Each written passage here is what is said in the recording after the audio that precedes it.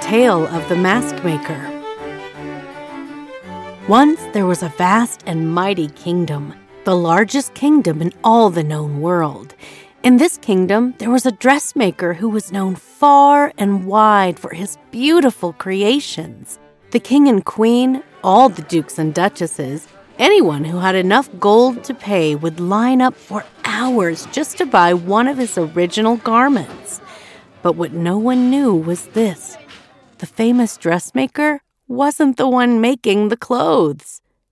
Deep in the cellar beneath the dressmaker's salon, with only a tiny window high in the wall for light, a man toiled day and night. He started each day before the sun rose, and he worked until long after it had set. He had very little money, earning only enough to feed his family, but he was very proud. He had a wonderful wife who helped him as much as she could, and 2 children who adored him. There was something to understand about this job at this particular dress shop. When the tailor was closing up each night, it was his task to put all the scraps of fine fabric that couldn't be used in the rubbish bin. He would take a heavy sack out each night as he locked the door. But instead of throwing the scraps away, he would take them home to his wife. Late into the night, they would sit together and talk and laugh and tell stories while sewing the scraps together into large pieces. These pieces would become blankets for the family and their neighbors, clothes for his children and the neighbors, and more. One day, without any sort of warning, a terrible sickness came over the kingdom. The king issued a decree that everyone was to do all they could to stop the sickness from spreading. Parties and balls were canceled, and the children could no longer go to school. Even the shops, at least the ones that stayed open so people of the realm could have food, would not permit anyone inside. This included the dressmaker's shop. "What are we to do?" the fancy dressmaker cried as he paced the floor of his empty salon, tearing at his hair. "No one is buying gowns. I will be ruined if people do not buy my gowns." "I have an idea," the meek little tailor said. "What if we started to make masks so that people could venture out again?" What is a mask?" the dressmaker snapped. The tailor held one up. He showed the dressmaker the fine stitching and the different layers that would protect people from the sickness. He even demonstrated how to put it on over his ears. "You fool! People won't be able to breathe in that. Besides, how will we know which people are beautiful and rich if we cannot see their faces?" the dressmaker said with a sneer, waving his hand and brushing aside the tailor. But that didn't stop the tailor. At night, he and his wife sewed dozens upon dozens of the masks from the scraps of fabric they'd kept. They knocked on their neighbors' doors and ran away after leaving the parcels, all to keep others from becoming ill. The parcels contained masks that anyone could put on, along with a note. "These are for you. Protect yourselves and keep yourselves safe." One day, a palace guard happened to look outside as a villager passed. He stared in wonder at the person who wore something strange around their face. "You there, what is that you're wearing?" he called out to the street below. "It's a mask. If we wear them, we won't spread the sickness throughout the kingdom," the villager called back. "Who told you such a thing?" the guard cried back. The villager shrugged. "I don't know.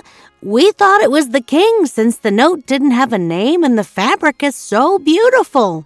"Bring me one of these masks. I must show it to the king at once," the guard called out again. The villager hurried home to obey, and the guard brought the mask to the king. The queen stared at it for a long time while her husband turned it over in his hands, looking at it this way and that. "I know that fabric. I have a gown made of the same cloth," she said, finally remembering where she'd seen it before. So, you must know the dressmaker who made it. Bring them to me at once, the king ordered his advisors. Soon, the dressmaker stood trembling before the king, knowing quite well that he hadn't made that mask. Still, he would recognize his tailor's work anywhere. I must have these for the entire kingdom. Everyone shall have plenty of them so they can stop this terrible sickness, the king decreed. All the members of his council and his advisors and the entire court clapped loudly. As soon as he left the palace, the dressmaker crept through the streets, looking for the tiny house where his tailor lived. It took a long time, but he finally found the address. He knocked on the door and waited, noticing how everyone around him had one of these masks on. "Who's there?" a woman called through the closed door. "It is I, the dressmaker who employs your husband. I must speak to him at once." "Have you been feeling ill at any time? Had a fever, perhaps? Have you been staying home and keeping clear of people?" she asked, refusing to open the door in case he had brought the sickness with him. "Yes, I'm quite healthy. Where would I even go without any gowns to sell?" he cried, fretting and rubbing his hands together. "Fine then, put this on," she said, opening the window only a crack and slipping a mask through the opening. The dressmaker took it and turned it over, trying to figure out how to wear it. He finally slipped the loops over his ears and covered his nose and mouth with the beautiful fabric. He wrinkled his nose almost at once, hating the way the fabric felt up against his skin. He wanted to snatch it off, but he knew he needed to speak to the tailor, and this was the only way. "You must report to work at once," the dressmaker ordered when the door opened. "The king himself has decreed that everyone must wear masks until this sickness has passed. We are to supply the entire kingdom with plenty of these ridiculous-looking things." The tailor looked at his wife, who shook her head slightly. They had had many talks about how things would be different whenever he was able to return to work, and now was a good time to speak up. "I will sew the masks," the tailor said proudly, "but not if you want to sell them. I will do it because it is the only way to help people." "Don't be silly," the dressmaker replied angrily. "The king has ordered everyone to wear them. I will make so much money now that they are required." The tailor shook his head. "I won't do it. These are not fancy gowns for wealthy duchesses to wear to a party. These are to help others, especially to people who cannot afford them. I will only work for you if the masks are given freely." "But what of the fabric? It is expensive." "I've saved enough fabric all these years for the entire kingdom to have masks," the tailor replied. "Besides, my family wishes to help with the sewing and the delivery." "Splendid! Now go to the shop at once and get to work. I'm going home," the dressmaker shouted, turning his back to go about his way. "Not so fast, sir," the tailor said, and the dressmaker stopped in his tracks. "I said I will help you, but I am not doing all the work alone. You grew to become a famous dressmaker because once upon a time you were very skilled with a needle and thread yourself. You must help us." "Me? Work like a hired tailor?" the dressmaker demanded in shock, pressing a hand to his chest to stop his racing heart. "Precisely," the wife said with a proud smile. "And my husband will no longer be your employee. He will be your partner. He is the one who's been sewing for all these years. If you wish to fulfill the king's orders, then you will show him the respect he deserves after all this time."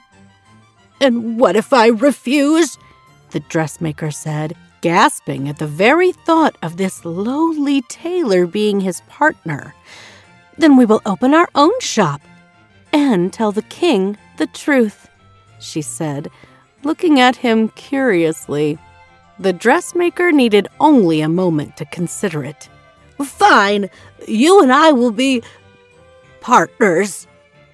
So the tailor, his wife, his children, and the dressmaker set to work at once, crafting one mask after another in every size and color. The tailor was happy to be working again, and even happier he would have a wage he truly deserved. The children were happy to take some of their father's burden from him, and the dressmaker, after the tailor taught him how to make this simple pattern, he was happy to find out that he actually enjoyed sewing again. In time, the masks became the latest fashion, dukes and duchesses once more lining up, 6 feet apart that is, to get the latest styles. People from all over the kingdom wore them to be safe and to show that they cared about their fellow villagers.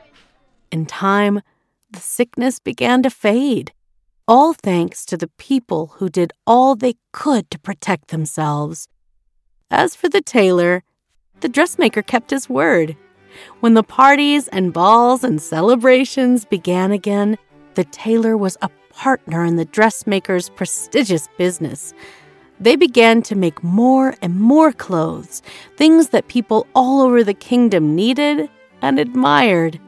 The tailor, known throughout history as the mask maker who'd saved them all, had never been more proud to live happily and for a long time ever after. The end. Thank you for listening to a Barely Bear production.